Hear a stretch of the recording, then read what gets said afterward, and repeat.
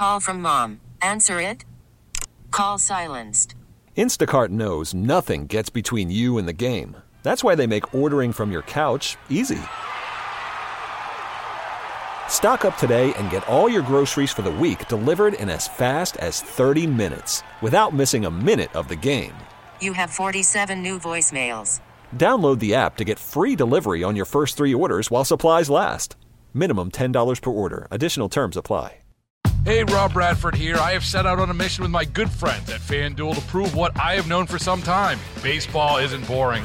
Now I have a daily podcast to prove it with some of the most notable people in the baseball world, screaming baseball isn't boring from the mountaintops, or at least agreeing to come on our show. Players, managers, GMs, and yes, even the commissioner of baseball, Rob Manfred. It has been a constant wave of baseball's most powerful voices. So join the revolution. Subscribe and soak in Baseball Isn't Boring. Listen on your Odyssey app or wherever you get your podcasts. You'll be glad you did.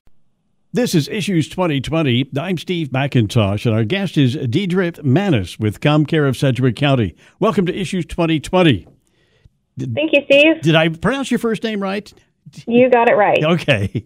Well, this is September Suicide Prevention Month, and suicide is our topic today. And your title is Program Manager, Community Crisis Center. Could you give us some background on COMCARE itself, just COMCARE? Sure. So COMCARE is the Community Mental Health Center for Sedgwick County. So every county in Kansas has their own Community Mental Health Center, which serves that county, and COMCARE is the Mental Health Center for Sedgwick County. So is COMCARE, is they funded entirely through the county? Do you get any other funds? No, we do get other funds. So our largest part of our funding is fee-for-service, which we get from insurance and self-pay for sliding scale fees. We also get some state funding for those that are underinsured or uninsured. And then we have some grants, and county funding is really just about 11%. Oh, is that right? Oh, I thought it was about 99%. Okay. No, it's under 11. Okay. Well, so how big is the operation? I mean, when it comes to COMCARE, how many employees do you have? We have about 400 employees employed at any one time, but we have over 500 positions. But I would say right now we have about 400. What kind of employees are they? Social workers, or I imagine there are just a wide variety of different types of workers. I would guess there really is. I mean, it ranges from we've got psychiatrists on staff, so we have doctors, and then we have licensed therapists, we have nurses, we have case managers, and then we have individuals that are they're our peer support, so they're people with lived experience with mental illness. We're very fortunate to have them here working and connecting with our people as well. Well, here's a question. Do you have any volunteers? Does anybody volunteer to help out with COMCARE? We do have some volunteers that come in. We have a lot of people. We get a lot of donations, clothing, hygiene supplies, and those kinds of things, but majority of them are donations or those kinds of things, not so much volunteering in the programs, but we're always open to that. So what about the physical facilities? With that many people, you've got to have more than one building with 3 offices in it. I mean, you've got to have some facilities, right? We do. We actually have 7 different locations throughout Sedgwick County. So they're kind of strategically placed within Wichita based on what population they're serving. So like our homeless program, they're based out of downtown, and our crisis program is downtown as well, so that people have easy access to services. So that makes sense. It certainly does. Now, we want to get to the topic at hand today after the background. Can you give us some facts and figures on suicide? Deidre, describe the problem size on a national scale as well. What are the facts and figures here? Yeah, so suicide is the 10th leading cause of death. So I always think that's pretty eye-opening. To think about all the different things that people can die from, suicide being the 10th leading cause of death in national. In 2018, we lost 48,344 Americans to suicide. And that's not even counting. So in 2018, we also had 1.4 million suicide attempts. Is that the latest numbers, available then to 2018? Yeah, unfortunately, we're about a year behind. So 2018 are the numbers that I have available right now. Mm-hmm. Locally, I have some more recent numbers. Tell us about locally. Tell me what's going on there. So in 2019, we had 96 deaths by suicide, which was a little bit of a decrease from the year before. In 2018, we had 101. So do you see any trends other than, that doesn't sound like that's a trend. It's just a little bit of a deviation from one year to the next. But are you seeing any trends that compared to the last 4 or 5 years? Can you tell me that? Our numbers really have risen over the last couple of years, but we did see a decrease. I can't say the exact year, but we saw a decrease in, I think it was 2017. But then they have gone up, but then we saw a decrease this year. So we're hopeful that 2020 will hopefully bring us another decrease. Well, again, just for review, how many did you say we had last year in Sedgwick County in 2019? In 19, we had 96. 96, okay. Well, now, who is most likely to commit suicide, to take their own life? So our statistics would show it's middle-aged white men. They continue to be our highest population. I'm always hesitant to say that they are the most likely because I think it's good for us to always keep in mind that everybody is at risk of suicide, and not just narrow it in on one population because we'll miss people. If we only look for those middle-aged white men, we're going to miss a lot of people that are also at risk. Yeah, so you're not going to narrow that down to one demographic. If you're looking at all ages, then what do you think of what would be the youngest person? That would be tragic, but what would be the youngest person you think? Do you know? I don't know that information, but I would say anybody is at risk. Obviously, we see kids and teens as well. But you know what? I've been doing this program for many years, and done a few programs on suicide. And you know what? It seems to me that over the years, the demographic you mentioned has pretty much been the most common in that male demographic in the 50s or whatever or older. Yes, and that's locally, but that's consistent also with national data, middle-aged white men. So Sedgwick County is pretty, we're in line with what nationally we're seeing as well, demographically. I know that. Is anybody saying why? Or, can we, are there certain forces that, I'm past that demographic a little bit, I'm older, but are there forces at work as far as work and things like that, or health, or do you know? We get that question a lot, the why. Why? And I think statistically, when we get the statistics, unfortunately, it does sometimes give us more questions than answers. But we really work, here in Sedgwick County, locally, we work really closely with the Forensic Science Center to see if we can get more data so we can answer that question why more accurately. We see there's legal struggles, there's jobs, it's just a variety of things that's going on in that person's life. Yeah. And so we are working with them to try to answer that question better, but unfortunately it just leaves us more questions than answers sometimes. I'm going to sidetrack for just a little bit. What about anxiety, depression? Obviously, those have to be a factor. I'm not sure I know the difference between anxiety and depression, but could you give us a little something on that? Oh, absolutely. Anxiety and depression both can impact somebody's mental health and impact their or increase their risk of suicide at any point in time. Not to say that every person that's depressed is suicidal, but it definitely can be a factor in that. You're talking about people are listening to you right now and listening to us do this program, and I know there are people that say, I've had some dark moments in my life, but I'm not sure I would know the difference between anxiety and depression.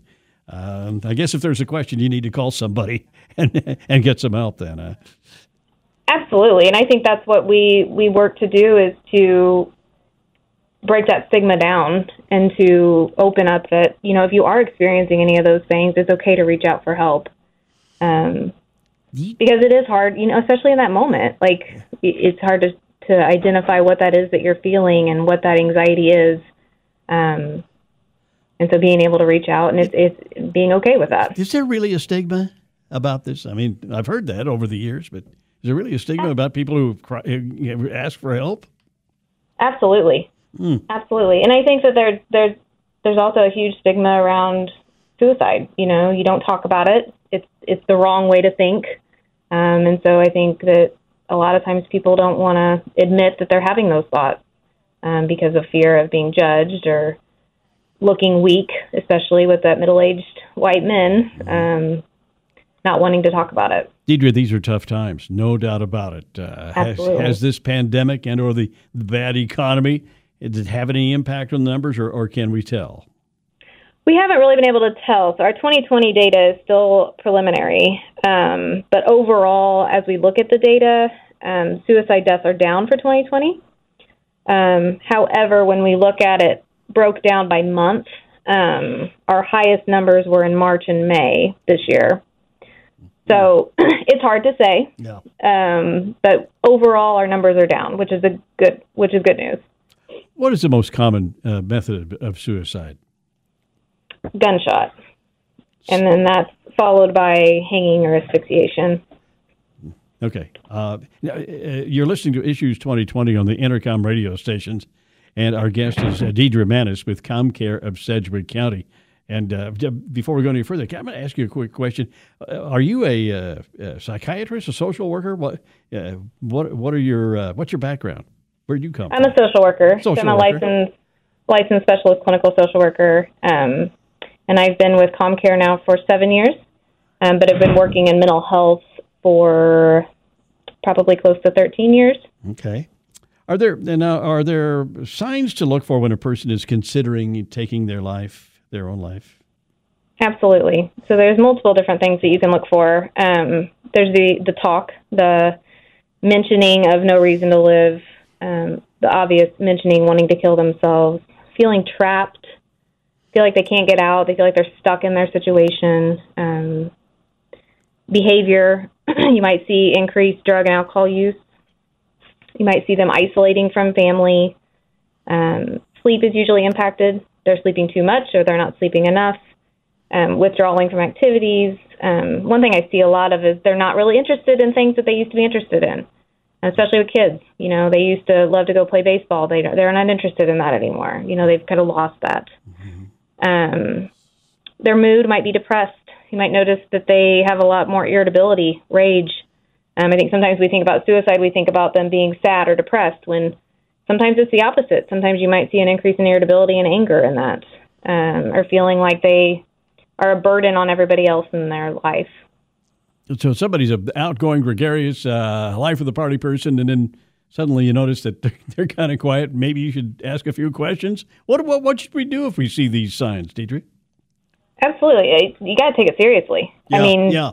You can't be afraid to ask that question. I guess the thing they're going to say is yes or no. And if they say no, then that's okay. That's good that they're not having those thoughts. Are there ways that you can help them in another way? Or that also tells that person that you're a safe person to talk to if they ever do have those thoughts. So we have to talk openly about this. We have to make it a comfortable conversation. Now, if you get to the point where it's a crucial, I know there are at least one prevention hotline here in the county, and it's a national one, I guess, too, if I remember properly. Could you give us those numbers, Deidre? Yeah, so our local number for COMCARE's suicide prevention hotline is 660-7500. Okay. And then the National Suicide Prevention Lifeline is 1-800-273-TALK. What kind of help is available through COMCARE? What can you do for somebody who's in this situation? We have, so our crisis program, we're actually a 24/7 program. So we're open 365 days a year, 24 hours a day, 7 days a week. And we have therapists on site that are here at 3 a.m. on Christmas morning. If somebody wants to talk to somebody, you don't have to be open to COMCARE services. You don't have to have ever been here before, but you can walk in our building and talk to somebody. And our building's at 635 North Main. You can also call that hotline number and talk to somebody over the phone. We have people call. We get anywhere from 30 to 40,000 calls in a year. And good. Well, then after they seek your help and you get in contact with you, you get them into the proper therapy with a proper person? What happens next? Yeah. So, I mean, we we'll help that individual work through whatever crisis they're experiencing, and then, refer them on to whether it be therapy or medications or maybe just their natural supports. Maybe their family is sufficient for them to get through what they're going through. It's very individualized. It's what that person needs. But COMCARE also provides outpatient services as well for children and adults. Right. Therapy, medications, community-based services. The holidays are coming up. Do you believe it? Yes. The holidays are on the way, and I've always heard that when you get around the holidays, I'm talking about basically Christmas and New Year's. I don't know if there's a spike in suicide at that time, but it seems like there's more depression going around. Are there spikes around the holiday in the numbers? We have not seen that, actually. We do see after the holidays sometimes that there is a little bit of a spike in people accessing services. But as far as during the holidays, no, we actually have not seen that. What is the most important thing to remember when we talk about suicide prevention? What's the most important thing, Deidre? In my opinion, I think that the most important thing is that we tear down the stigma and be open to having that conversation and make it a topic that's okay to discuss. Letting people know that if you're having those thoughts, that to tell somebody and to talk about it. All right. Let's talk for a minute about some other COMCARE services, if we can. Sure. Your mental health services for all ages. I think you briefly mentioned that, but that can start for as young as, I don't know, probably a youngster in grade school, maybe. I'm not sure. What can you tell us about that? Absolutely. We see anybody at any age. I can say here at our crisis center, we've seen as young as 3 years old and as old as, we can go up as far as we want to go. We see anybody, regardless of their age, ability to pay, or anything. We're not talking about just suicide now. We're talking about, right? There are other mental problems that people need some help with as well, right? Sure, absolutely. And what are the other things? Anxiety, depression. Are there others than that then? Absolutely. Anxiety, depression, psychosis, mood instability. With children, you might see some acting out behaviors, because that's what a lot of times, that's how children's mental health is expressed, is out of anger or behavioral problems. So yeah, we can treat all of that. You also work on addiction treatment. Is that true? Yeah, so we have two different options. We have in our crisis program at 635 North Main, we actually have a detox and sobering unit in our building. So if somebody, mental health and addiction go hand in hand, as many of us are aware of. And so we have that on site if somebody might want to start that program. And then we also have our outpatient addictions program, which provides that outpatient substance use treatment, the therapy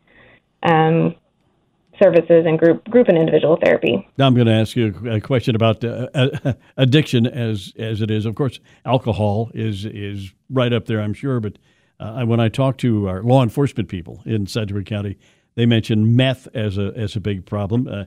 Is there any specific problem that's worse than others, like meth or some other form, or opioids, anything like that, or is it just a wide variety that you look at? It really is a wide variety, and we will treat any kind of substance use here.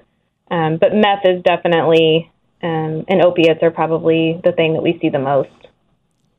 And effectively treating that, I imagine that's kind of difficult sometimes. That's getting people back on track.